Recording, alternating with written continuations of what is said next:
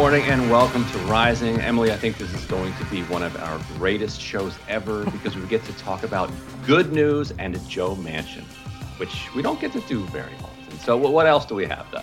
You know, we do talk about Joe Manchin often, though. That's hardly rare. We have a big almost show today. Almost as much as Joe Rogan, yeah. The two critical Joes. That's actually right where we're starting today. We're going to talk about that. We're going to talk about the bill that was passed in the Senate yesterday, or the deal that we know is looming in the Senate when it comes to Joe Manchin and when it comes to Chuck Schumer. It went from the $4 billion to $2 billion and now to $4 trillion to $2 trillion to now about $380 billion. And Ryan, I'm really eager to get your take on all of that. We're going to be talking also about the shifts in how people are thinking of the origins of COVID. We talked a little bit about that with Robbie and Bree yesterday, but we're going to do more of it today. We're talking about Facebook, I should say Meta, actually, and changes they're making to the platform. So we've got a lot on the docket for this morning, this great summer Friday, and I think we should start with Manchin, don't you, Ryan? I know you want to. I do. Let's and we'll be talking later about the kind of Manchin machinations that got us to this remarkable place, where we're on the brink of seeing landmark climate legislation and tax reform stuff going through a Congress that everybody thought was basically just done for the year, and not just for the year, but probably for Biden's entire term. So, let's run through the deal. The mainstream media will call it a kind of climate and taxes bill, and we'll kind of leave it at that. But let's go kind of bullet by bullet and run through these and tell me what you think of them. We could start with the drug pricing deal. This is actually a pretty big deal itself. Democrats in 2006 decided that they were going to run on allowing Medicare to negotiate lower drug prices. So, they were going to lower drug prices for seniors. 2006, they've been running on that. When they finally took power, they cut a deal with the pharmaceutical industry that they would not do that in exchange for pharma's support for Obamacare. Here it is. It's going to be in the bill. It's going to save something like $100+ billion a year. It's only going to focus on a couple of dozen expensive drugs, but the amount of money that it saves suggests that it is going to have kind of a ripple effect throughout the industry. What do you make of pharma taking an L here? Pharma is probably the most powerful lobby in Washington, D.C. This is not a place that they're accustomed to being. Well, and do they have Joe Manchin's number? No, this is a great point, actually. Right, and so the fact that Manchin is sort of the critical point in this deal that has this element that takes on pharma, I guess makes me suspicious of the enforcement teeth because, as you just said, Ryan, it's not what Democrats would like, and I think it's not what a lot of Democratic voters would like, certainly, but it is also one of those things we were talking before the show that I would love to see a piecemeal vote on. So many of these items, I would love, like what they're doing with the carried interest tax, there's a long time loophole with carried interest tax that's going to hit PE in particular. And I would love to see some of these sort of piecemeal things in this era of the realignment, in this era of the Republican Party, as the base of the Republican Party becoming more working class and the base of the Democratic Party becoming more sort of suburban and wealthy. I would love to see piecemeal votes on things like the Medicare negotiations and like carried interest because I suspect it would pressure Republicans to probably some chunk of Republicans, maybe like 10 Republicans, to come to the table on that. Right, because it does expose the contradiction. Like, are you a working class party, or are you the party of the elites, of private equity, of hedge funds? And for people who don't know what the carried interest loophole is, basically hedge funds and private equity firms and some other kind of investment partnerships have figured out a way to basically take their salaries but call them long-term capital gains. Even if, like hedge funds, they're trading stocks like every couple minutes. What they do is they create several different layers removed from those trades and say, well, we're not the ones trading those. Our shares are in this partnership. We're going to hold a long-term interest in that partnership. It's an investment, therefore it's a capital gain. Therefore, a regular person, a teacher in New Jersey might pay 37% on their on their income federal taxes. We're going to only pay 20%, and so they get this massive tax break. And because of this loophole, it has kind of distorted the entire market and created this entire industry of people who can make lower returns than their competitors, but still make more money because they're gaming the tax code. Now, this doesn't completely close the loophole. It makes some changes to it, which is why it only raises, they said, I think 14 billion is the estimate over 10 years. But this has been kind of maybe the second most difficult thing for Congress to get done, other than drug pricing reform, because obviously the private equity and hedge fund lobby is extremely powerful in Washington. Their last hope is that Kyrsten Sinema will step in and do something about it, but it doesn't. It's hard for me to see her doing that.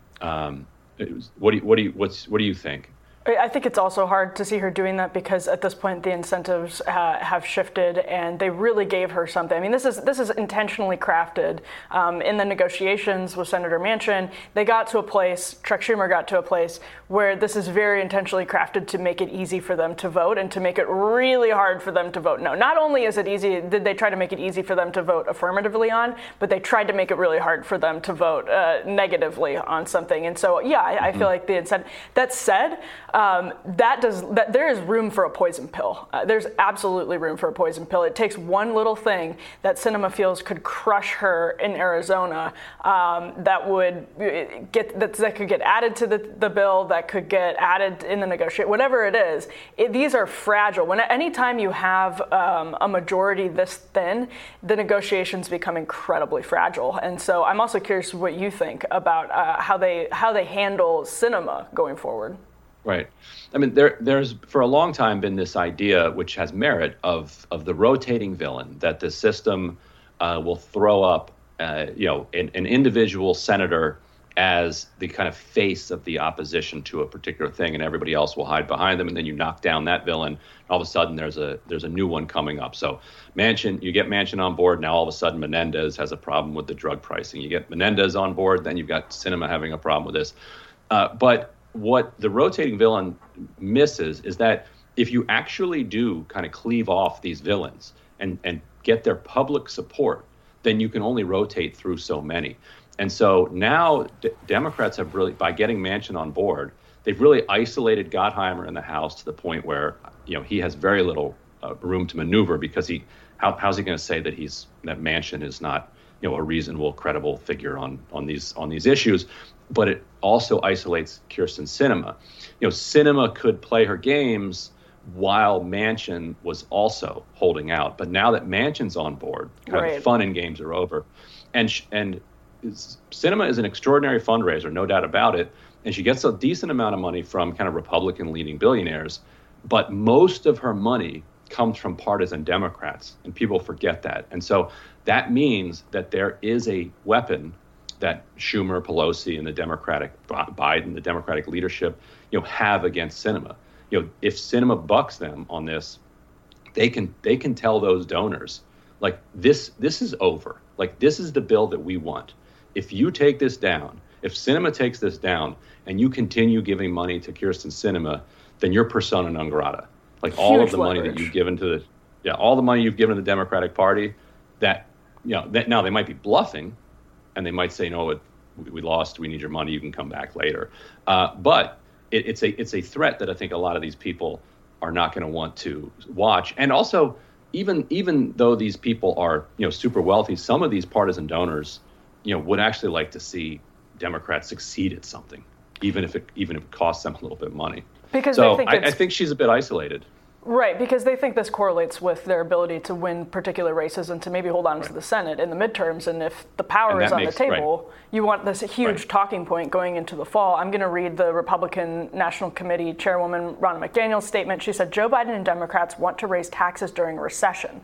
Biden lied, denied, and deflected the blame for skyrocketing prices and the recession they created. I do think, Ryan, that from Sinema's perspective, this framing is not helpful to Democrats, and that's something, if it builds and becomes, if that gets traction with voters, that line that this is on the same day that we have numbers showing we've basically entered a recession, Democrats are passing $380 billion of spending, which, as the Manchin got the name changed to the Inflation Reduction Act, so whether or not it's inflationary is a different question. It would raise taxes, whether or not you think those taxes are just or otherwise. And I think it's interesting that the CHIPS bill was passed on the same day that this deal was announced. I keep saying bill was passed. This deal was announced. And the CHIPS bill is interesting because it talks about how much labor has been offshored and how much manufacturing has been offshored. It tries to address that in semiconductor manufacturing in the interest of national security.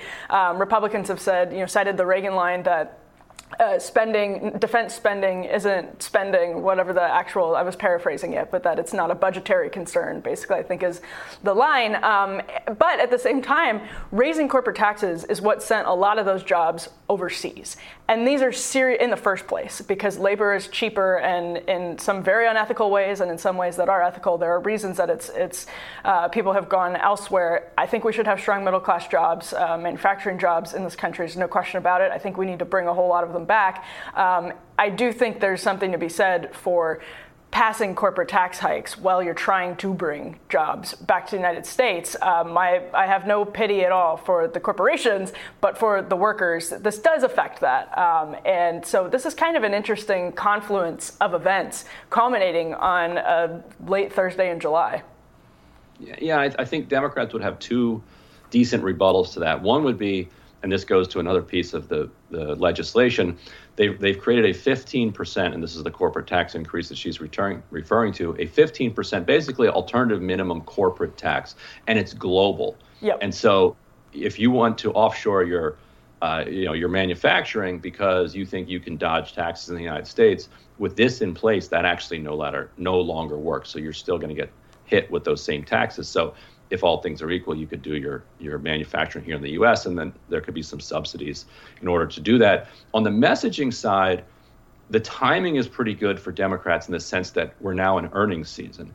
And so you've already started to see oil companies, I think Valero was out yesterday, talking about how they basically made more than $1 billion a month this last quarter.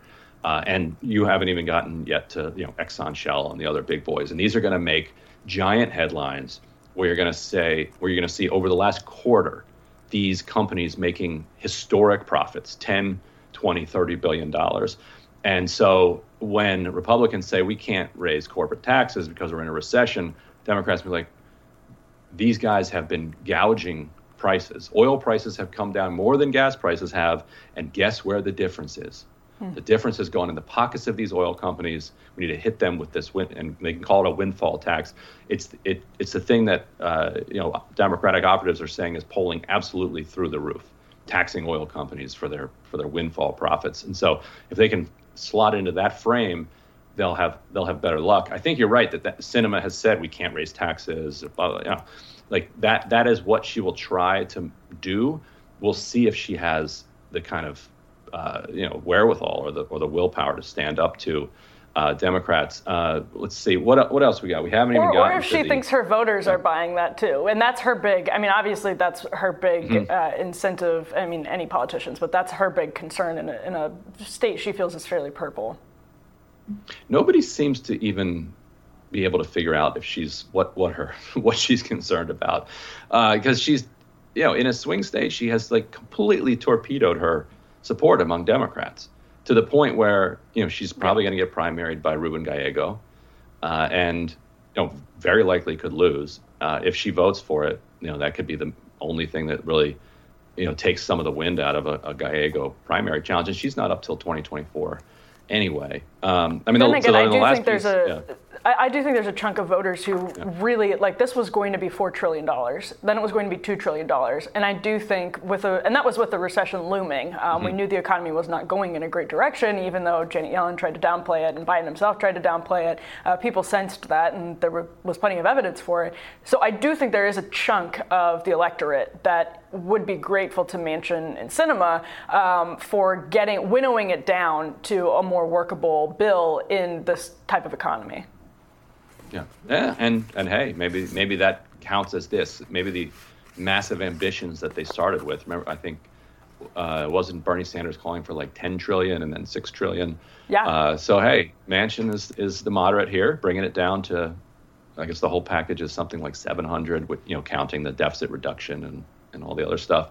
So hey, there you go. Call it a centrist, moderate, reasonable package, and move on. And meanwhile, we're looking at the biggest climate investment the U.S. has ever made, which we could talk about maybe in the next segment. We've gone a little long here. We've gone a little long, but you know what? This is a great transition into it, because I feel similarly about the global minimum tax as I do about climate spending. So we'll get to that in a segment coming up soon. But any other final thoughts before we transition, Ryan? No, but yeah, I say people should stick around for the next one, because the move that they pulled on McConnell, I think really lifts the mask off this alleged master of the Senate. Rachel Bovard has long been kind of saying that the McConnell emperor really wears no clothes, that he's not the brilliant strategist that people from left to right say that he is, and he got massively snookered and outplayed by Democrats here, and we'll talk about that later in the show. Eagerly awaiting that discussion.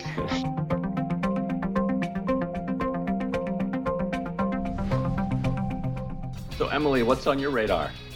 Well, back when Meta was just Facebook, some people referred to it as the Facebook or Facebook.com back in the day, Mark Zuckerberg talked a lot about a long-lost term he once called, quote, the social graph.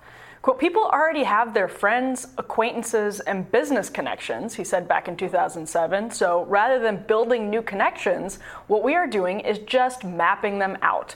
This, quote, web of people's real-world relationships, as Wired defined it at the time, was different than most social networks, the outlet noted. Sites like MySpace practically encouraged users to create new identities and meet and link to people they barely knew, Wired added. But Zuckerberg didn't care about using the internet to make new friends.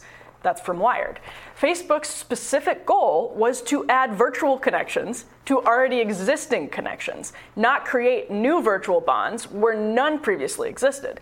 That was probably naive, sure, but it was better than what Zuckerberg announced just this week. Quote, one of the main transformations in our business right now is that social feeds are going from being driven primarily by the people and accounts you follow to increasingly also being driven by AI recommending content that you'll find interesting from across Facebook or Instagram, even if you don't follow those creators, Zuckerberg said on an earnings call this week. Right now, he added, about 15% of content in a person's Facebook feed and a little more than that of their Instagram feed is recommended by our AI from people, groups, or accounts that you don't follow. We expect these numbers to more than double by the end of next year. Zuckerberg carefully added, quote, our strategy isn't about public versus social content and interaction. It's about enabling a flywheel that compounds both. So he's taking a company that was originally predicated on connecting us with people we knew and changing it into a company that intentionally, increasingly connects us with people we don't know. In his announcement this week on that earnings call, Zuckerberg clearly indicated that this was a response to market demand, explicitly invoking the success of Instagram's Reels, which, of course, are very similar to TikTok. So where's this market demand coming from? Facebook's user base is aging, we all know that, and teenagers seem less interested in virtual public socializing. As Zuckerberg noted, Meta likes Reels because people tend to direct message them to friends privately. That's the flywheel he was talking about. So why does this distinction matter? We're not meant to connect instantly with people on the other side of the world. This new reality is completely warping our person-to-person incentive system. To be fair, social networks are not without benefits. They have plenty of those. Crowdfunding saves lives. Viral posts can raise awareness of problems on an incredible scale. New media can bypass corrupt gatekeepers and bring accurate reporting to the public. That's what we do here. PTAs can organize easily. People meet their spouses and make friends. Cold cases get solved. But when we interact in geographically organized communities, the stakes for good and bad behavior are significantly higher, and there's a greater sense of accountability. If you call someone a slur in the local newspaper or even the local bar, you've just disgraced yourself in front of people in your community, people who know your boss or your parents or live in the same neighborhood or just drink at that same bar all the time. Alternatively, if you make a good point in the local newspaper or the local bar, you've just reflected well on yourself in front of people in your community. If you look good at a bar and not just in a face-tuned picture on an Instagram feed for your scattered friends from college to comment on, that's a stronger incentive, for instance, this is just one example, to take care of yourself, stay in shape. These incentives are natural and much healthier. They encourage us to do good and discourage us from doing bad based on the expected judgments of people around us. The detachment, anonymity, and global reach of social networks are kicking American communities when they're already down. When deindustrialization, pornography, divorce, recessions, opioids, everything is ravaging so many localities. We invest in physical reality more when we aren't under the illusion we can escape it. When San Franciscans are constantly incentivized to weigh in on snippets of what's happening in public schools in Kentucky and vice versa, we are only making the country worse. When adults with zero local ties can reach out to teens in other parts of the country on TikTok and quietly engage in inappropriate discussions with those children, the distance makes it harder to be disgraced in front of people whose opinions matter in your everyday life. The shame stings less when you don't have to feel it at a barbecue. So as Brett Weinstein once said, the greatest threat to humanity is unprecedented levels of evolutionary novelty. Zuckerberg basically wants to profit off of making that problem worse. I'm going to read another quote from Weinstein because I think it's worth considering in full. Here it is. Think about the fact that when President Kennedy was shot, every American who was old enough to understand what happened had a very personal relationship with his death, to the point where most were triggered into a state of very real and presumably psychologically measurable grief. Why would the death of a stranger cause these physical manifestations of grief? In some sense, this person had been a living, speaking guest in almost all of their living rooms. It felt very much, therefore, like they'd lost a family member. This was a level of evolutionary novelty that was already spectacular long before we got to the era of deepfakes, anonymous Twitter accounts, and sock puppets operated by people who want to shift our collective conversational dynamics. We have layer upon layer of novelty, and today we are in an era of hyper-novelty. The rate of change of the novelty we face is so fast that it has outstripped our evolutionary capacity to keep up. That's all from Weinstein. Again, there's good and bad associated with most technologies. Humans have the capacity for good and evil, and our creations reflect that. Technology helps us overcome the limitations of nature in some very good ways, like, for instance, irrigation. There are benefits to the Facebook of 2007 and even the Facebook of 2022. But do they outweigh the disadvantages? The questions of censorship and election interference are important ones, but they're much easier for people like Zuckerberg to answer than more fundamental inquiries about the ethics of his technology itself. As we sit here, Zuckerberg is devoting his vast resources to developing the metaverse, which he claims, quote, enables deeper social experiences where you feel a realistic sense of presence with other people no matter where they are, whether you're playing games or working for hours at a time, or you're just jumping in for a minute at a time to say hi to a friend or collaborate on a project quickly. Given some of the product and business constraints we face now, said Zuckerberg on the same earnings call, I feel even more strongly now that developing these platforms will unlock hundreds of billions of dollars, if not trillions, over time. This is obviously a very expensive undertaking over the next several years, but as the metaverse becomes a more important part of how we live, from our social platforms and entertainment to work and education and commerce, I'm confident we're going to be glad we played an important role in building this. So there, he's telling investors the metaverse will be lucrative, and he's arguing it'll help us forge, quote, deeper connections. It will likely be lucrative, but it will only keep us numb, sedentary, and alienated from the people around us whose physical presences motivate us to live healthier lives. When he predicts the metaverse is going to become important in every part of how we live, from social platforms, entertainment, work, education, and commerce, that gives us the control to stop him. After 2 decades of social media and 2 decades of Zuckerberg, leaders in offices and schools and churches and government should recognize these products are hurting us more than they're helping, and technology is not always the same as progress. Ryan, the politics are in that last part. Zuckerberg is saying that he's preparing right now to build up a metaverse that infiltrates education, commerce, social media, part of our everyday lives. And that gives people in leadership positions, employers, civic leaders, that's going to be on them, whether they want to import this technology into their workplace. Lawmakers, do you want to normalize this? Do you want to incorporate it? And it seems to me Zuckerberg would rather have us talking about censorship, would rather have us talking about censorship or election interference than about some of these deeper questions. But maybe I'm off on that. And so Zuckerberg, what's he trying to do? Like get Oculus headsets to like teachers and administrators and other people so they start having meetings in virtual reality? Is that his game? Is that how he's trying to basically kind of insinuate the metaverse into the real verse? Yeah, and churches, like people normalize people going to church over that, and he wants to do it really quickly. And basically what Zoom did during the pandemic, I think, is the idea for how, there's a version of Zoom in the metaverse where you just go into a meeting room and suddenly you're all meeting there. And if you normalize that technology, everyone has the Oculus headset, everyone has subscriptions to the metaverse programs and software, and thus it has been insinuated into commerce, as he says. Mm-hmm. So, have you ever done the virtual reality, the Oculus thing, or any of the other?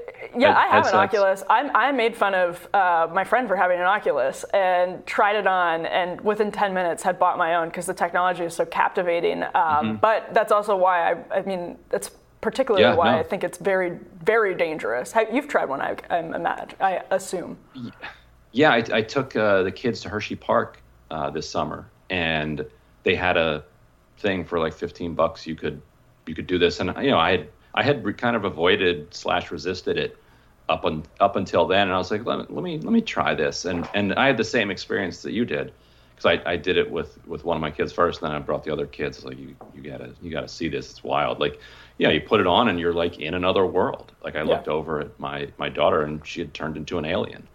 It looked like she looked like an alien, and we're shooting other aliens and flying through tunnels. It was absolutely kind of, like wild how realistic it felt, and I could instantly see the way that you could imagine the world kind of gravitating toward a world that you can produce in the way that you want it, rather than the real world, which you have to work much harder to produce in a way that delivers, any semblance of joy for people. And so it does have some real kind of dystopian elements, shot through with this utopian kind of aspiration. I don't like. Whew, we think this social media like fixation that we have now is bad. I can only begin to imagine, what a meta world would look like for our spirits. I'm also curious because you're in Vermont right now, and you're not from a big city, and even if you were from a big city, this is a relevant question. When you invest in your local community, you're physically invested in your local community. You spend time with people around you. The community, the more people do that, we have research that shows the better off the community is. Because other people are invested in making it better. And so anything that continues to sort of eat away at those ties, that connects us, like the new Facebook newsfeed is going to try to do, connects us to people on the other side of the world more than it connects us to the people around us, which Facebook originally tried to do. That seems to be also, and the metaverse will make that even worse, but that seems to be really scary too. As you were just quoting a wise person saying that our relationships are a raincoat in life's storm, which has some kind of confusion. Yes, your mom had forwarded an email to that effect. Yes, which has some real Confucian undertones, and from a Confucian perspective, you are your role in your relationships. There's a saying that's something like, if you have one human, you actually have no humans. Like there have to be at least two people for there to be one, because without each other we're nothing, and we're defined by our relationships and the roles that we play in them. And so if you strip that away, then from that perspective, you are quite literally stripping your humanity away and replacing it with this completely artificial sense of relationships. And that then you have fundamentally changed what it means to be alive. It is thoroughly disturbing to me how absent that discussion is from our politics, especially for a company that is as politically active and a person who is as politically active as Meta and Zuckerberg are. It's just, we just gloss over all of these much deeper, more ethical questions. We're just like slouching into this dystopia, like the frog in the pot of boiling water. You don't know that you're boiling till you're scalded, and we don't even, it's not anything in the political context. It's a blip on the radar. Yeah, and to like tweak the analogy a bit, it would be like if the boiling water kind of felt nice to the frog. You put those goggles on and you're like, whoa, this is kind of cool. This is wild. Yeah. Right, and then the next thing you know, you're boiled to death. Right. Well, on that grim note, I'm looking forward to what is on your radar next. It's actually not grim for once.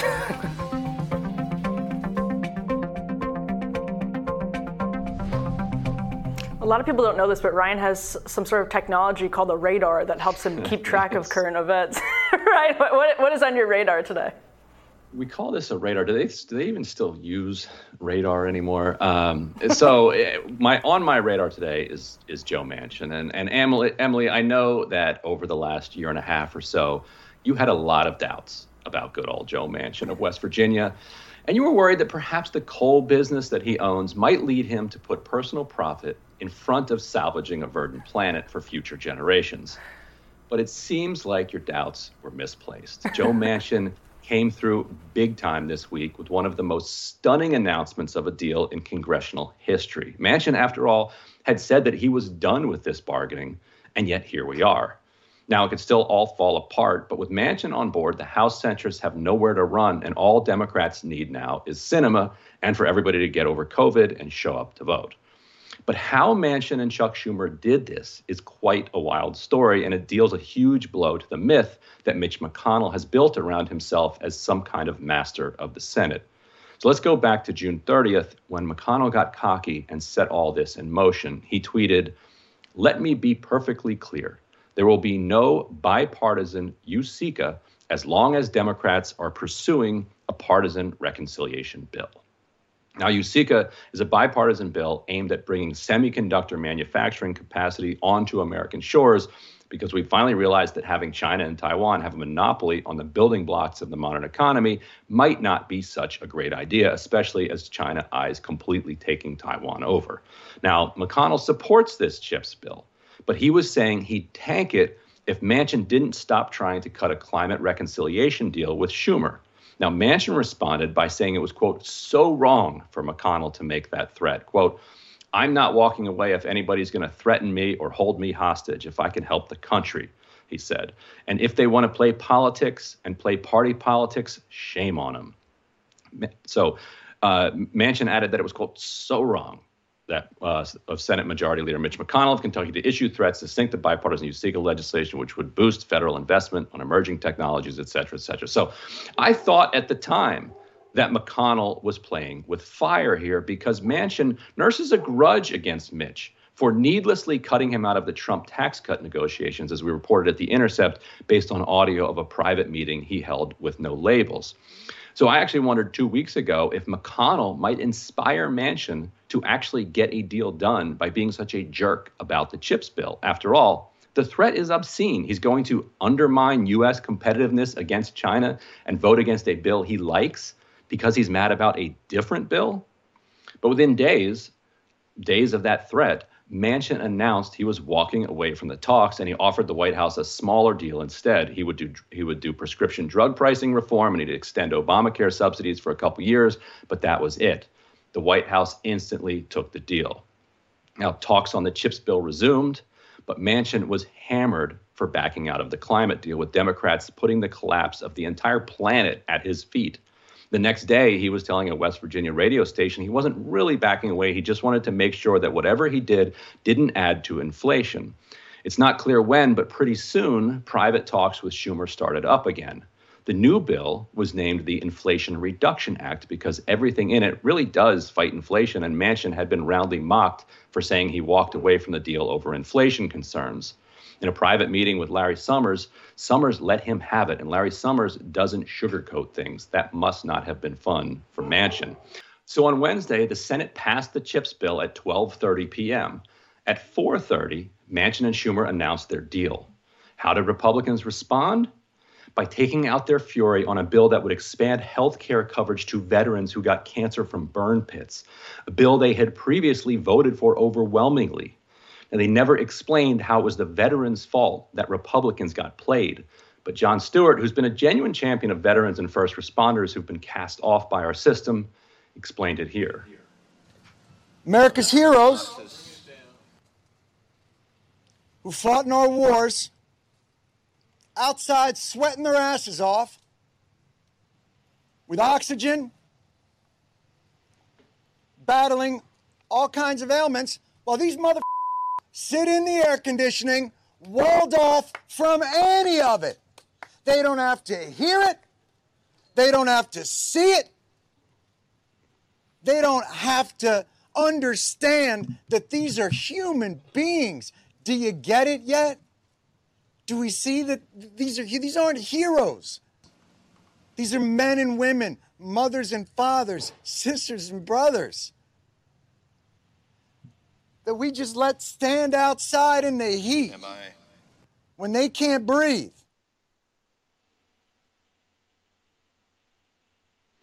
And later in that clip, he says, if this is what we mean by America first, then we are screwed. He didn't say screwed. I think that this veterans bill will come back to the floor when the temper tantrum is over, and they will pass it, because I said they passed it. Something like 84, 85 senators voted for it the last time through it. There had to be some technical fix, and then they tanked it because they were so furious. But I'm curious where you stand on this McConnell question. Are you in the Rachel Bovard camp that McConnell's so-called genius has always been overrated and this kind of exposes it? Or do you think that Democrats just outplayed a good tactician and they just played a better game? I'm absolutely in the Rachel Bovard camp on almost everything, but particularly on this. And it's hard to sort of say that in the context as somebody who's anti-abortion and is celebrating the decision in Dobbs, and Mitch McConnell did obviously maneuver a bit to get the Supreme Court majority as it is right now. That said, Rachel always talks about how McConnell gets a lot of credit for basically just being really good at doing nothing. And she says being good at doing nothing isn't exactly a skill. And what we're seeing here is when it requires some sort of skill, this isn't the only test of Mitch McConnell's skills. I don't think he's a bad tactician. I think it's just this idea that he's Cocaine Mitch, which goes back to that Don Blankenship ad from years ago that they sort of appropriated and turned into a joke that treated him as some sort of hero. I think that's completely overrated, and this is a good example of just a banal loss on something. Like, also, it wouldn't, if McConnell is looking for an out on that bill, somebody whose wife's family has extensive business in China and a very good relationship with the Chinese government, that doesn't really surprise me either. So, I mean, did he get outmaneuvered here? Yeah, I think so. But how much did he actually want that legislation anyway, I think is an open question, too. And the irony here is perhaps if he'd have said nothing, he'd have been in better shape. So, in other words, if he would not have kind of piqued Joe Manchin, if he wouldn't have made that threat, and he would have just allowed Manchin and Schumer to continue their kind of hapless negotiations that have been going on for 18 months, it's possible that would have that would have been a better result for Republicans. Instead, it might have actually galvanized Manchin a little bit to actually make a deal. And now Susan Collins is out saying that Republicans are so angry about getting humiliated here that they might not even vote to codify marriage equality anymore, and which I think is going to be very hard to explain to people. Like, we took an L and we're so sore about it that the Senate voted by, let's say they do vote, Senate voted by a majority to pass something that we didn't like, that now we're going to vote against things that we otherwise would support. Like, I don't know how long they can kind of rally public support behind that explanation. Do you? No, that won't be a popular explanation at all. And it's one of those interesting sort of discrepancies between the machinations of Capitol Hill and how average people interpret it, and that makes it difficult for senators who want negotiating power, or members of Congress who want negotiating power, and understand rightfully that it's important to be tough and to stand firm and say, we're not going to be tricked or lied to, et cetera, even though they both do it to each other. And they know that. And Mitch McConnell and Chuck Schumer both know that they're pulling the rug out from each other, pulling the rug out from under each other whenever they have the opportunity. It's just it's a gentleman's agreement. But that to normal Americans, it's just frustrating, exasperating games. And nobody has any patience for that right now when we are in a recession and dealing with all kinds of different problems across the board. It's just nobody is going to have patience for that excuse whatsoever. Yeah. And maybe if I'm going to give points to Republicans here, it would be it's admirable the way that they always seem to behave as if they're in the majority. Like Democrats, even when they control the House, the Senate, and the White House, are oftentimes act like they're actually in the minority, just kind of throwing their hands up and being like, well, that darn filibuster, or gee, the parliamentarian we'd really love to do these things, but we just can't. Whereas Republicans, even when they're in the minority, have the chutzpah to say, no, we're calling the shots here, which McConnell did there, just comes straight out and says, you, the majority, are not going to do a climate reconciliation bill. And if you do, then you're not going to do this CHIPS bill, which is just kind of impressive. Now it backfired this time on him, but the sense that he has of his own power, as somebody like watching, you just have to be like, wow, where's this guy get the idea that in the minority you get to call all these different shots? If you don't want to do a climate reconciliation bill, then you take the majority of the Senate, and then you can do whatever you want. And at the same time, though, Schumer never agreed. Manchin flatly rejected the deal. So, right. Told him, you don't call the shots here. Like, you don't right. tell us what we can do and what we can't do. And so that's what makes the victimization that came later, the sense of betrayal that came later, so much funnier, because there was no betrayal because there was no deal. McConnell made a demand, the demand was rejected, and then later when the demand was not met, he's like, this is an outrageous betrayal. Yeah, they sort of foolishly tweaked the notoriously fragile Manchin, and then sincerely seemed to be in a sense of disbelief that the rug was pulled out from under them, which is absurd. I mean, they really seem to think that this maneuver had been successful, and that they had. I mean, it's just it all looks very bad from the perspective of the master tactician. Yeah, and they could have learned from the Progressive Caucus that. Held up the bipartisan infrastructure bill for so long, and he was like, fine, I'm walking away. Yeah, 100%. I was thinking that while you were talking. Yeah, they should have. Cocaine Mitch should have talked to AOC. Yeah, AOC would have told him, hey, just sit back and just let this guy do what this guy's going to do. It's this Schumer guy, you can't really trust him. Yes. Amazing. Well, here we are. So we'll see where it goes. Here we are. We'll be back also with. What was that, Ryan? No, just these are some interesting times. That's for sure. Well, it's always interesting when you have 50-50 basically in the Senate, when you have such a close balancing act, the way they interact with each other. It's just it's fascinating from the perspective of people who are interested in politics, but often sort of frustrating in the Madisonian sense, watching our government try to work. Indeed. We're joined now by senior policy analyst at the Independent Women's Forum and senior fellow at the Steamboat Institute, also senior contributor at The Federalist, Kelsey Bolar. Kelsey, thank you so much for joining us this morning. Hey, good morning. Thanks for having me.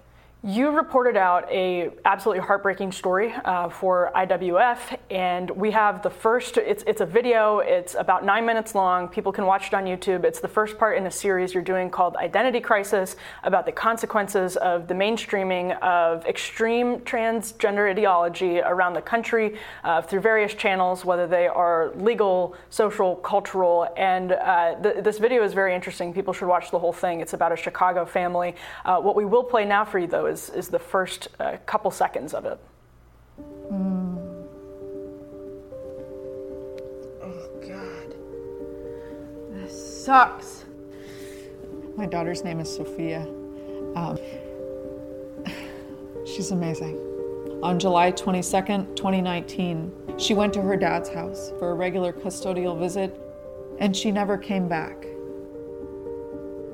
I later found out that she had told her stepmom and her dad that she was trans and she didn't want to live with me anymore. She felt unsafe.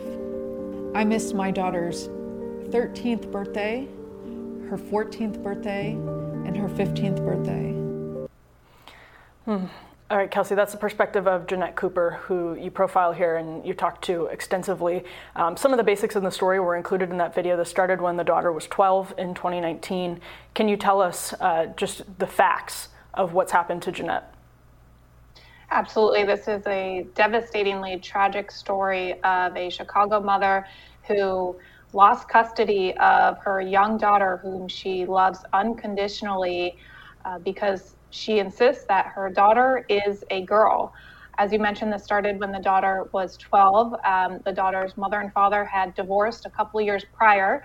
Jeanette Cooper had custody amicably 7 nights, 6 days a week prior to that. Once her daughter decided that she was transgender and wanted to live with her father and stepmother, the daughter claimed she was unsafe. And what we're seeing is this idea of a child being unsafe, which traditionally means there's some evidence of abuse or neglect on behalf of one of the parents, be weaponized to essentially be used to separate a mother from her daughter. And so the court did an extensive investigation, because that is what a court needs to do if any child claims they are unsafe.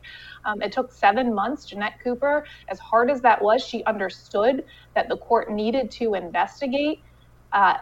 According to what I referenced in my reporting, there was no evidence of abuse or neglect in this relationship. Jeanette is an incredibly loving mother, cares about her daughter deeply. What the court eventually accused Jeanette of is needing to further her understanding of a transgender identity. Jeanette will tell you she has an understanding of a transgender identity, but it is not the understanding that the court and all these institutions surrounding her want her to have. And so the end result of this is a mother who has been physically and emotionally separated from her daughter for 3 years. The only way she is allowed to communicate with her daughter is via postal mail. And Jeanette will tell you, people who are in prison have more communication with their children than she does. It is wrong, and what she is being forced to do is choose between lying to her child or having a relationship with her.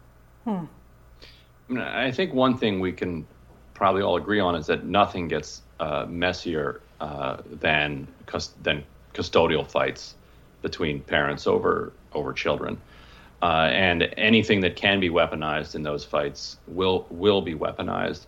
What were you able to find out from the perspective of the child and from the perspective of the child's father? Because you want to see this from all different.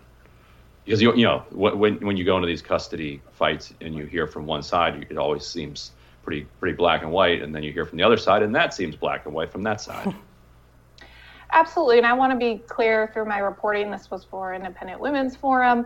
I was telling the mother's story, and what I did in doing that was dig through many court documents where I could see very specifically what the father was alleging, and essentially in the court documents, the father was speaking for his daughter, and again, it was very clear the daughter wanted to be in her father's custody. And they were using this idea of her feeling unsafe around her mother in order to make that happen. And what Jeanette will tell you is that her daughter is essentially being allowed to parent herself. At just 12 years old, she's being allowed by these court systems to make these major decisions, such as cutting off her mother from having any relationship with her. And we know with a lot of these children who face identity crises, they eventually grow out of them. In fact, I do know from the daughter's public appearances, we did not publish her last name. Of course, we want to protect her privacy. She is a minor. but we know, I know through what I was able to see, knowing her last name, she has actually changed her identity. She appears to no longer identify as a boy. She identifies as Zim. And so this mother lost custody of her daughter for, not understanding her daughter's transgender identity, but it appears her daughter isn't quite sure what her identity is. And it is very much a fluid and evolving situation. And it's just tragic that this mother, can't even text or call her daughter. She lives 10 minutes away, but can't even see her.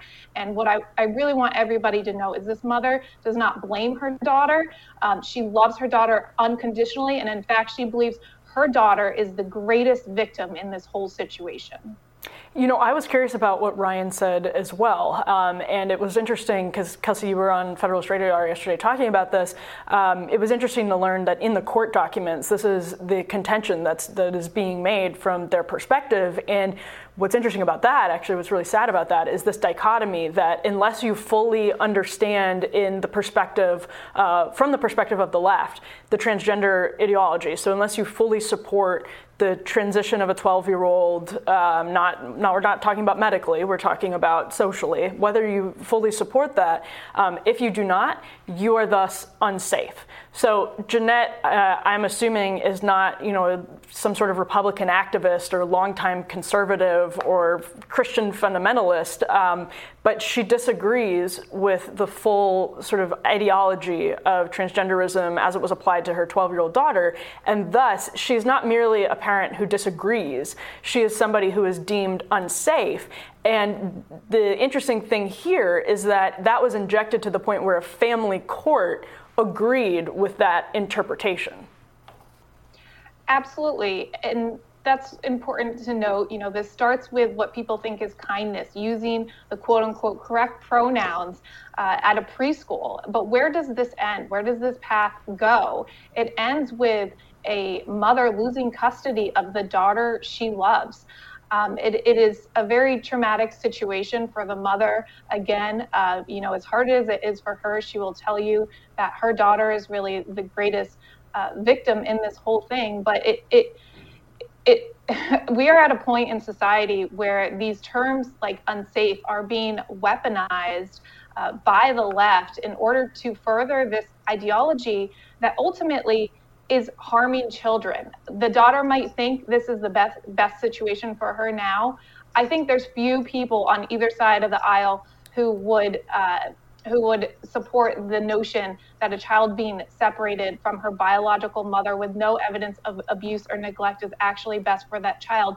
But this culture of political correctness has really enabled the courts to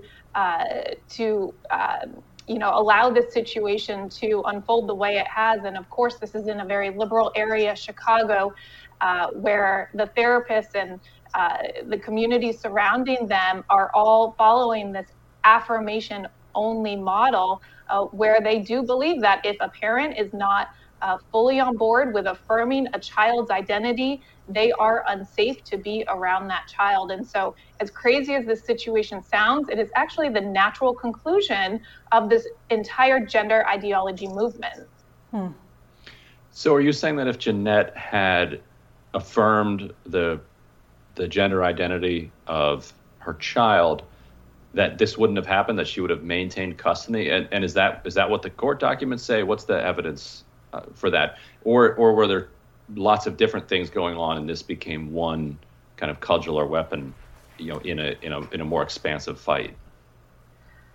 Ultimately, what the court documents say is, this is really the reason the mother no longer has custody of her daughter, no longer has visitation rights and so forth. But I think it's important to note that early on, after the daughter went to her father's house and refused to come home, in an act of desperation, Jeanette actually did try to affirm her daughter. She wrote this very emotional letter saying, I want to know more about this, using the daughter's chosen name. I think, despite that going against her beliefs, I'm a mother. I think many of us would be tempted to do the same.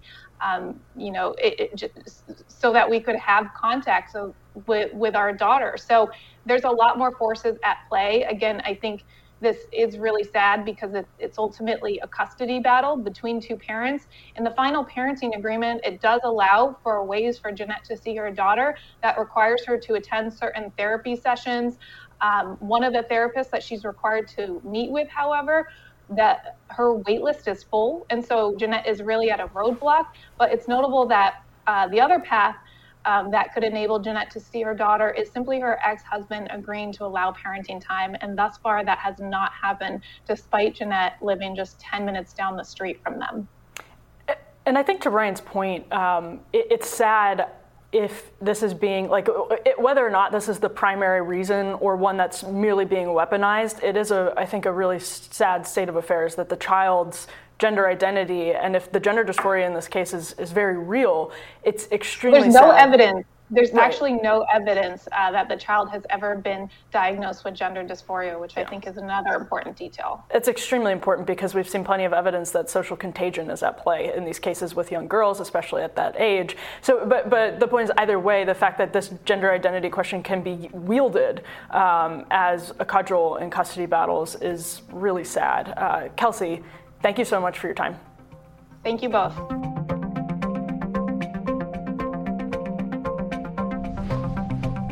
So the Biden administration is getting hit with questions about whether or not we are in a recession and is getting criticized for not just flatly admitting that we are. Wikipedia is getting accused of editing the definition of a recession. That seems to have been a bit of clickbait, and we want to get into what happened with that because that's not exactly what happened, but something did happen. But first, I want to actually question the underlying assumption here that Democrats ought to be saying that we're not in a recession and Republicans ought to be celebrating that we are. And here's why. Because I think the Biden administration, if I were advising them, I'd say, yeah, we're in a recession. Because that then sends a signal to the Fed that it's time to quit tapping the brakes on this economy, that the next time that the Board of Governors meets, there should not be any more interest rate increases, because if they continue to pump the brakes on the economy, we will plunge much deeper into a recession if you believe that we're in one. And if they don't, then these 2 quarters of negative growth could be the last 2 quarters of negative growth, and you could see an upswing, perhaps in time for the midterms, but certainly in time for the general election. So I actually think they're missing the long and medium term benefits of acknowledging recession by kind of clinging to the short term pain that they feel like they might be able to avoid. What's your read? That's a really good point, and I think it's because of the election year, and that's the best explanation that I can come up with for that.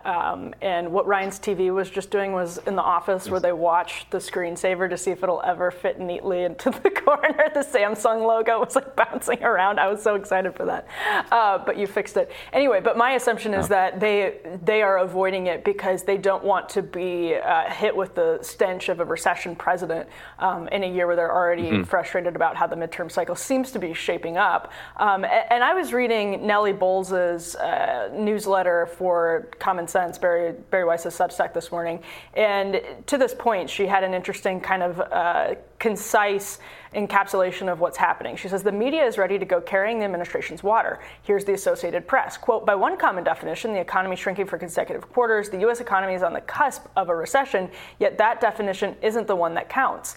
She goes and talks about the Wikipedia example. She says the economic historian Phil Magnus posted on Facebook about the White House word games with recession and got a warning, tagging it as, quote, false information and adding a fact check. So propaganda and media have obviously, this is not new, the confluence of government propaganda attempts and media kind of running with them when it serves their purpose and their ideology and their business, whatever it happens to be at that particular moment. But I feel like we're kind of in Orwell's world that he wrote about in Politics in the English Language, where we've gotten to a point where it's just we don't agree on anything, and the only people that benefits are the people in power. And it's much different than, the war propaganda, bad as it has been for decades. It seems to be creeping into absolutely every single aspect of our politics and our lives. Yeah, and I think words that we even used to all commonly agree on the definition of are kind of losing their meanings as people contest them, from the right and the left for their own advantage.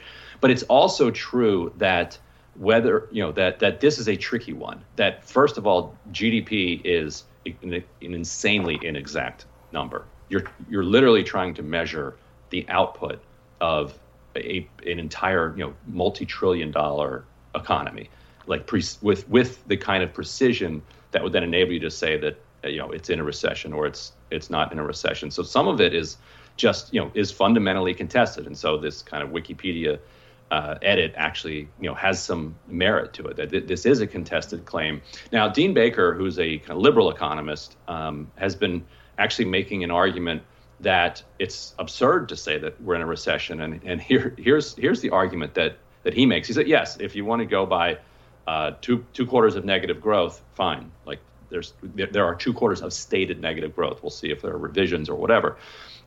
What he points out is that there was this tweak. There have been tweaks to inventories, and so because of a slowing rate of growth in inventory accumulation, that knocked 2.01 percentage points off of the quarter's growth. There's still been growth in it, but not at the inventory accumulation rate that it was at before. That has to do with supply chains, easing up, and so with a 0.9% decline, 2.01% moves it from positive to negative, and then you also have decline in residential construction that he says knocked 0.71% off GDP. I think that's fair. Like if residential housing is going down, you should knock it off. But so if you take away that 2 percentage points from this weird tweak in inventories, and the tweak in inventories, he argues, is actually economically a good sign, you get this weird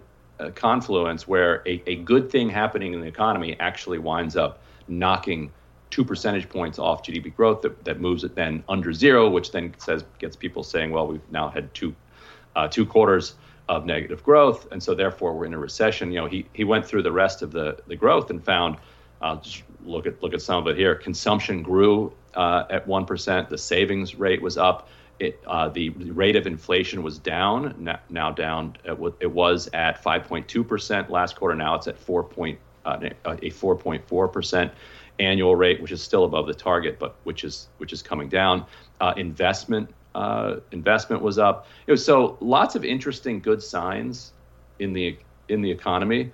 The number that spits out is 0.9% down, and so then we all then tangle over whether or not, well, can we say that we're in a recession at this point?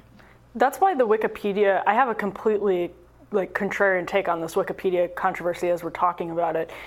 If anything, and Wikipedia does have some formalized processes in the editing, but if anything, this sort of communal group approach to editing, granted they locked it, and that wasn't a communal decision, that was a Wikipedia decision. I think that's suspect. But the idea that you have the sort of online community working on the definition, because when you have the definition of a recession being one that is not concrete and is not particularly well outlined with boundaries we all agree on, it's the opposite from my perspective. It's like how the internet is supposed to work, that it's this kind of collaborative place where instead of having the government decide what the definition of a recession is, we can sort of hash it out. But then Wikipedia came in and locked it and said the previous iterations of the article were false, which is, again, that's another decision. That is a more centralized decision. It's not organic.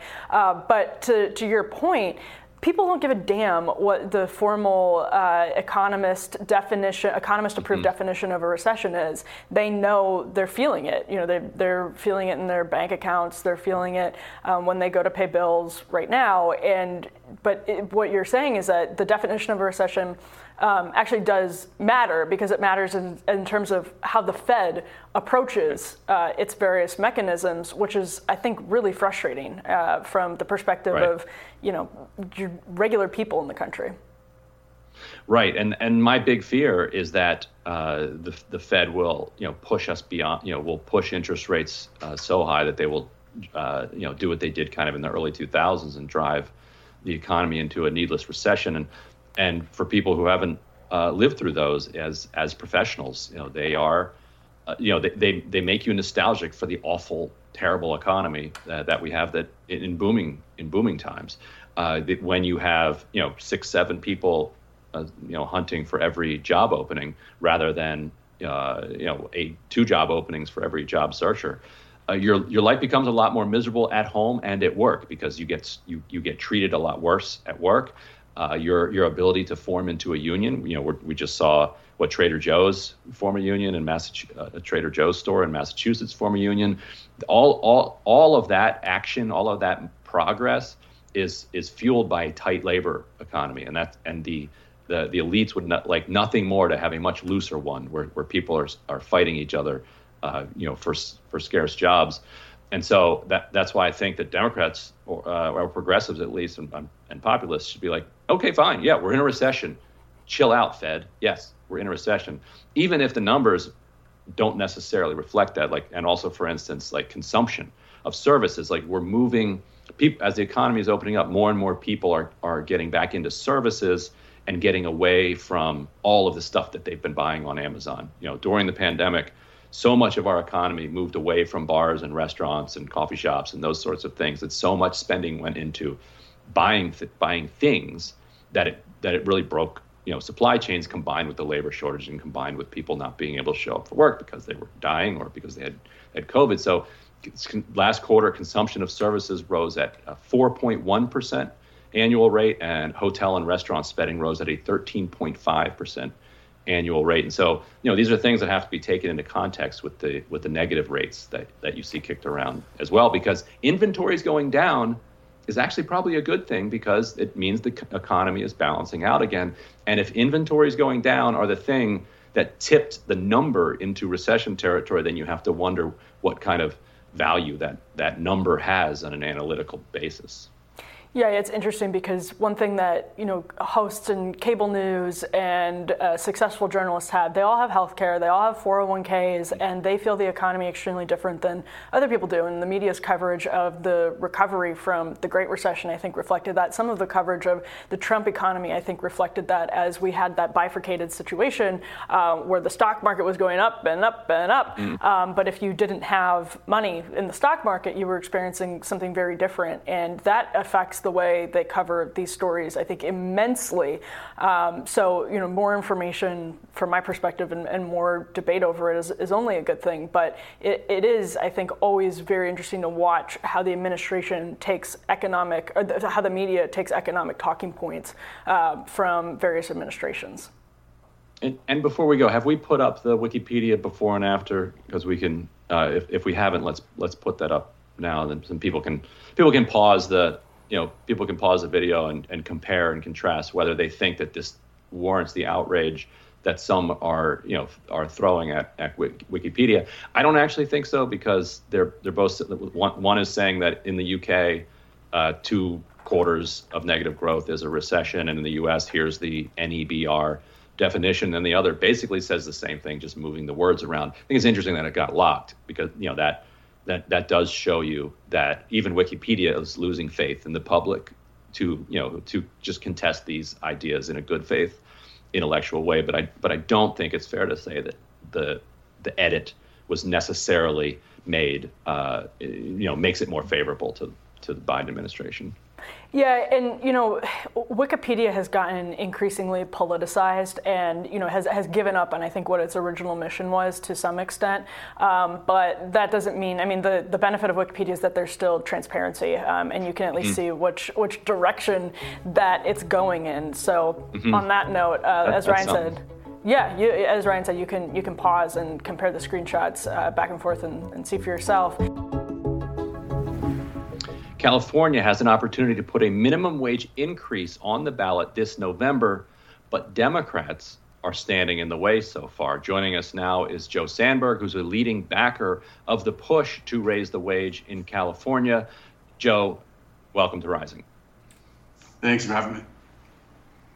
And so can you lay out the situation? I know that you guys have been pushing to get this on the ballot, and by the time you get petitions done and everything else, it would be 2024 when when it could actually be decided by voters, but there is a way to get it on the November ballot. How difficult is that, and what would need to happen for California voters to get a chance to raise their minimum wage?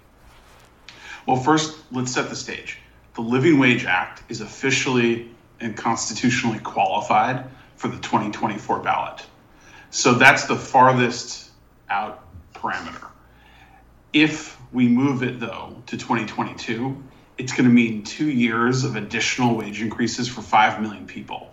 So what's at stake, whether it's in 2024 or 2022, is literally tens of billions of dollars a year for 2 years for 5 million California workers. So the stakes couldn't be higher. But I want to just establish we are qualified for the 2024 ballot, and here's how we get on the 22 ballot.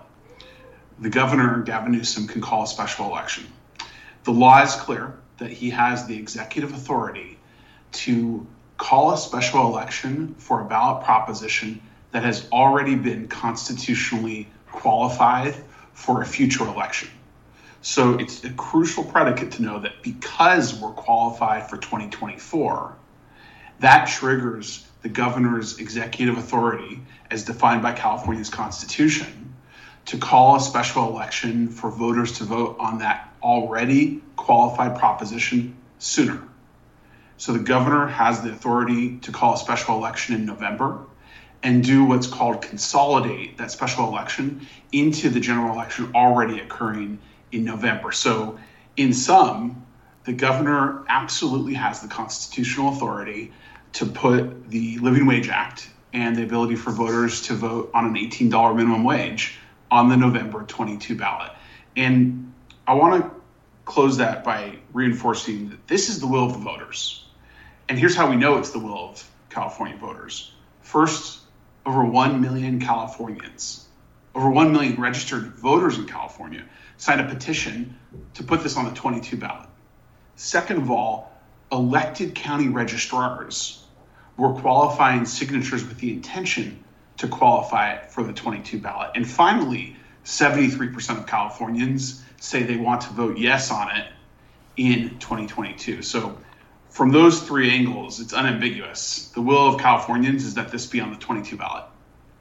It's interesting because one of the parts of the labor market has been private businesses as they try to incentivize workers to come, do all of these jobs, have hiked wages on their own, and some of that has gone up just naturally with the market. And I'm curious as to how that has politically interacted with the attempt to get this on the ballot. Is that also has that been a convenient maybe talking point for the Newsom group as they think about, or the Newsom sort of team as they think about passing something like this in this environment? Well, it's important to note that as inflation has accelerated, the popularity of raising California's minimum wage has grown by approximately 10 percentage points over the last 9 months, and that with Tolchin Research, and Ben Tolchin's one of the best, most credible pollsters in the country, he's been surveying Californians now for about 9 months on this matter, and the data is clear. As inflation worsens, public demand for a raise in the minimum wage has increased, and I think it's really worth unpacking that where we stand now with 73% of Californians supporting the Living Wage Act to raise the minimum wage to $18, this isn't a partisan issue anymore. Yes, raising the minimum wage is a progressive issue as a matter of values, but when you have 73% of people, even in California, we're a blue state, but we're not 73% blue. Nearly half of Republicans support this. And so just to be clear, would Gavin Newsom need the legislature to consolidate this onto the November ballot, or is this his constitutional authority on his own? No, he does not need the legislature. The California Constitution is unambiguous and clear. The governor of California has the executive authority to call a special election for a ballot proposition that has already been constitutionally qualified.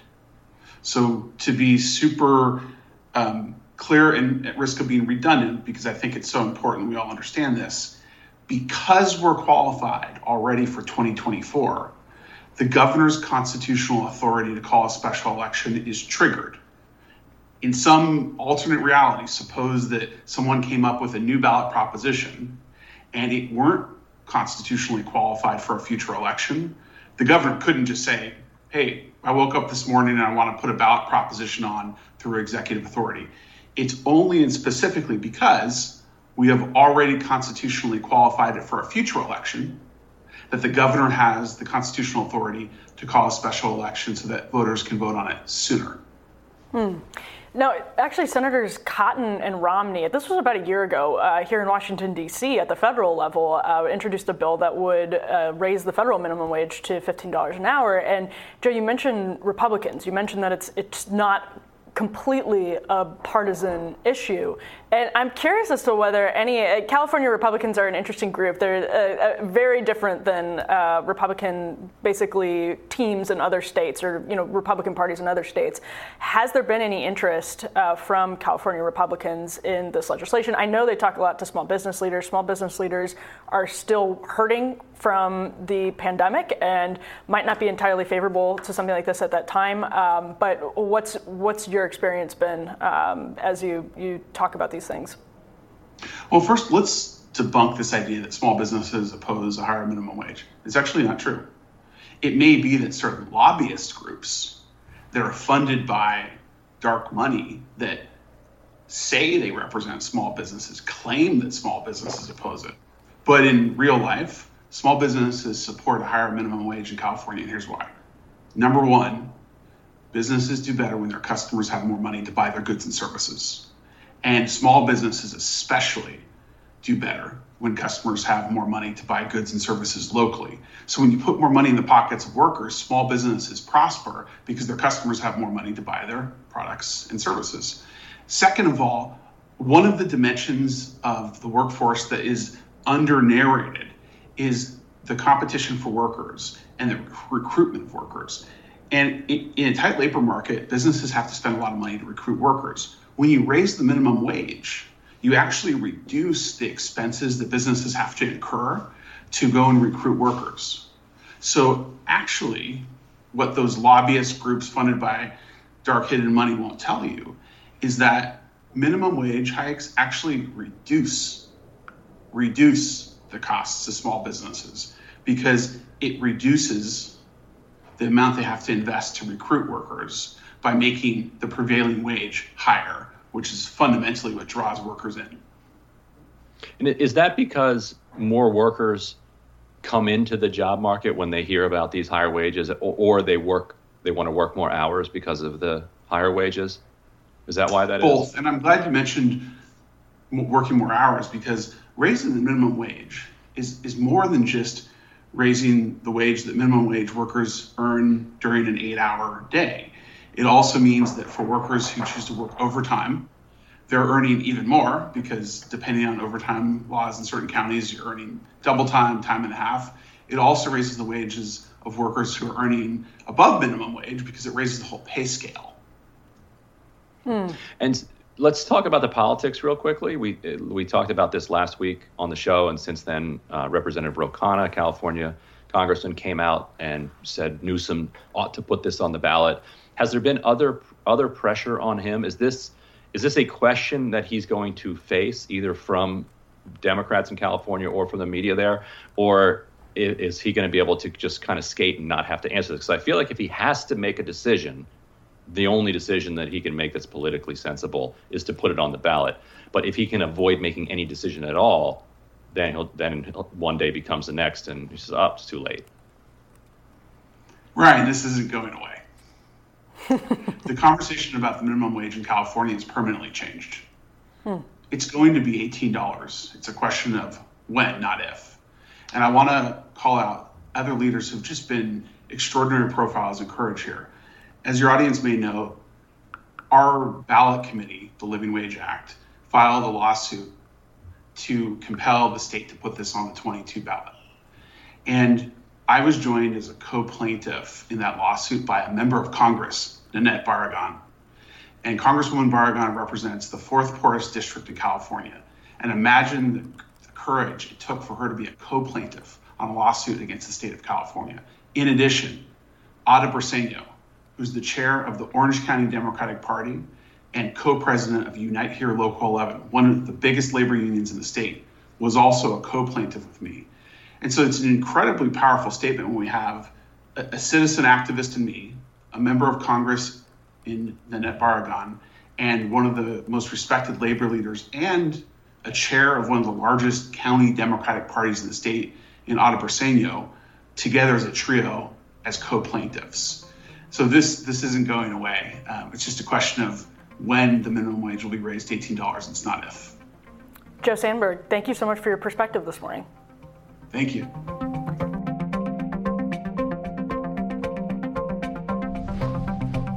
Mark Perry of the American Enterprise Institute has updated a version of his popular chart that shows the divergence in prices of consumer goods over the course of the last 20 years. You can see here, these are price changes from January 2000 to June 2022. The reason this chart is popular is because it taps into, I think, something people sense just inherently as they go about their lives. These major price hikes are on essential services for the most part: hospital, college textbooks, medical care, child care, and food and beverage, housing, average hourly raises, or average hourly wages. These are things that have gotten more expensive over time, whereas things that have gotten less expensive over time include cars, household furnishings, clothing, cell phone services, computer software, toys, and TVs.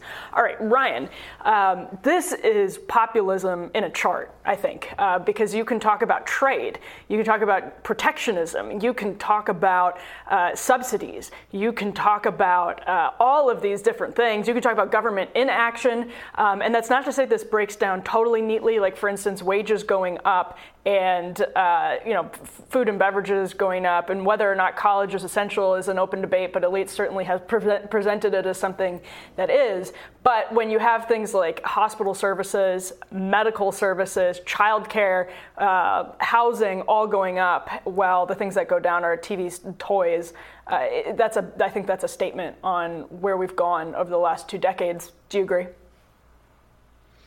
Yes, and speaking of populism, looking at this chart here, if you notice, a lot of the things that have declined in price are manufacturing, are the products of manufacturing. And so if you look at toys, TVs, software, clothing, cars, these are all things that since the 70s, but accelerating in the 80s, 90s, feeding into this chart, were things that were offshored. Yes, and that's interesting because wages lower labor. Yeah, that's interesting because average hourly wages have increased as well. But if your hospital services and medical care services are going up as well, those wages are less. You feel the increase there less. Right, the real wages, haven't gone up because they're getting sucked into those things, those charts that are above it, and I think that college and food are like the great example that everybody, I think, who's lived through this time can understand. In the early 2000s, if you went to Wendy's, it was 99 cents for chicken nuggets. You go to Wendy's now, it's slightly more, but up until pretty recently, 99 cents for chicken nuggets, like barely any change. Like, and that Taco Bell, McDonald's, like like all of these places, their value meals, whatever. Stunningly, time would go on and they would stay at precisely the same rate.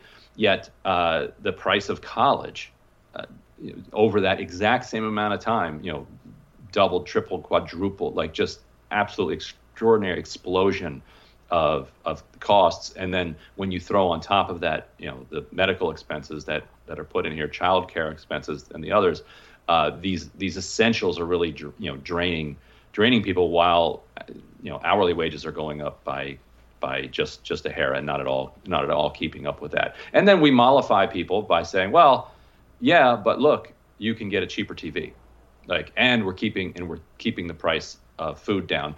Exactly. In this chart, food technically has gone up, but less than the other increases. Right, and he highlights the things that government subsidizes, but actually the government subsidizes average hourly wages by giving corporate welfare and covering Medicaid for Walmart. And government also subsidizes food and beverage, like the Farm Bill and other mechanisms. Like it costs a lot more than $5 to get one of those broilers. Well, I was just going to say, the grocery store and back home to you. Well, yeah, I was just going to say, so John Arnold did a modification of this graph, which I don't know if we have the picture up for the screen, where he said he highlighted items that were highly subsidized by the government. But that's I think that's a pretty subjective measure. And I did want to get your take on that, Ryan, because I have a hard time seeing how, for instance, new cars, we've seen subsidies in that industry, certainly to keep jobs here in the States. I would imagine computer software, I guess it depends on how you're defining it. At least recently, there was just the CHIPS legislation that we talked about earlier in the show that is a big subsidy to, and I guess if they're talking about the software itself, that's a different question than the computer itself. But there are definitely subsidies that affect directly or significantly indirectly these various industries. So what do you make of the argument that prices have gone up for very, very subsidized industries like hospitals? I mean, these places that have gone up have some of the biggest lobbying presences in Washington, D.C. When you talk about medical care and services, and when you talk about education, they have big lobbying presences. Right. So, but do you see this as an argument that subsidies can end up hiking prices and hurting the quality of the care? I don't, because subsidies go both ways. So everything on there is subsidized. Like the idea that the U.S., as a matter of policy, offshoring all of its manufacturing and then bringing those goods back at a cheaper price, by subsidizing a global trade environment that enables that to happen, that's not a subsidy doesn't make any sense. Like that is a subsidy. It's a subsidy in order to mollify working people so that they'll continue losing ground when it comes to wages and not get too frustrated. I think the other pieces that you're seeing, I think education, is separate, and I think we largely agree on a lot of the price driving problems on that. But on healthcare, we're talking austerity, disinvestment, and corporate concentration there. We're allowing all of these different hospitals to be bought up by one or two companies. We're not building new hospitals. We're not investing in public competition against these private hospitals, and so then you're creating these complicated private insurance middlemen, and then we're surprised when they just relentlessly jack up prices. So I think it does show a complete breakdown of the market, but also a complete breakdown of government investment in healthcare at the same time. Right. It shows complete capture, I think, by lobbying forces in some of these various industries, which is where it gets frustrating, especially with some of these bills that just passed this week. The climate bill, for instance, I haven't looked through it. I don't know if the text is public yet, but I guarantee you there's crony capitalism in it, and it happens time and again. And that's not to say it's avoidable. I support industrial policies, in particular industries myself, even though you run the risk of cronyism. And I mean, you run a very strong risk of cronyism. Sometimes it has to be done in order to provide basic services, whether it's national security or medical care for your constituents. But in this case, I think it's also it does add a good bit of nuance to this idea that government funding is an easy Band-Aid. It's an easy Band-Aid for lawmakers because it's payouts to their backers that a lot of times aren't actually crafted in ways that is going to fundamentally get at the heart of the problem. Education is a pretty good example of that. I think medical care is a really good example of that too, and it's why you and I can talk to Matt Stoller, and all three of us are probably going to find a lot of agreement on this, because it's crony capitalism and monopolies that have made so many of these services, fueled by lawmakers here in Washington, that have made so many of these services just absolutely unaffordable. Yeah, there are some real kind of conservative underpinnings of the kind of anti-monopoly approach and ideology. So for sure, that's definitely a place where you're going to find some allegiance across the spectrum. Yeah. Interesting chart. It's like a chart of the wheels coming off, basically. Yeah, that's a great way to say it. A tragically great way to say it, but it's worth a look if anyone has a chance.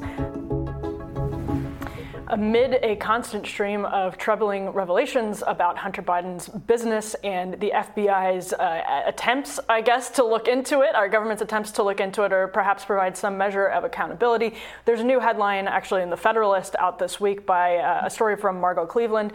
The Department of Justice may have obstructed important Biden corruption investigations out of Pittsburgh and Delaware. The crux of the story is that FBI headquarters either, one, improperly withheld information or presented inaccurate information to the U.S. Attorney's Office in Pittsburgh, but also possibly in Delaware. There was a story in Vice News this week on the other hand, that provided, I mean, it was pretty much like a version of the Peter Strzok story, but with the parties flipped. This is the Vice headline: ICE agent in sex trafficking unit donated to GOP and then days later went to investigate Hunter Biden.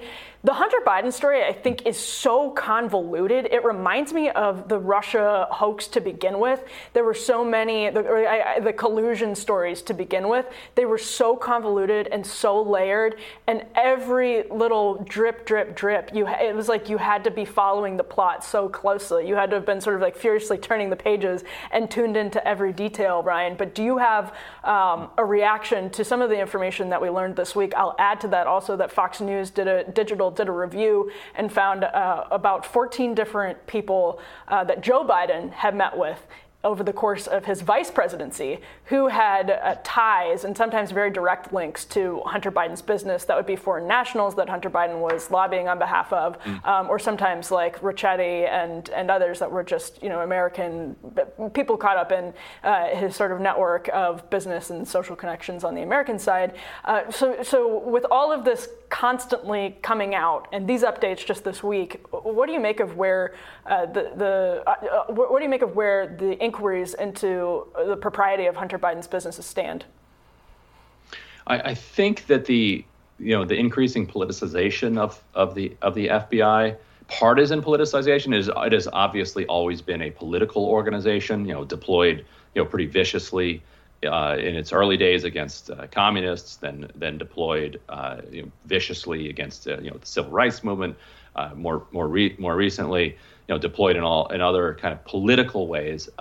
But now you're seeing partisan politics seep into it in a way that that had to happen. It's a kind of a new it's a new thing that's happening now, and so you have these twin instances of potentially some FBI agents appearing to maybe cover for Hunter Biden, as you talked about in the Pittsburgh case, and then you have some who are going overboard and overzealously going after him through a partisan lens, similar to how you mentioned that there was, like Strzok may have done himself, and so it's going to start to undermine what public faith is left in federal law enforcement, and the rule of law itself.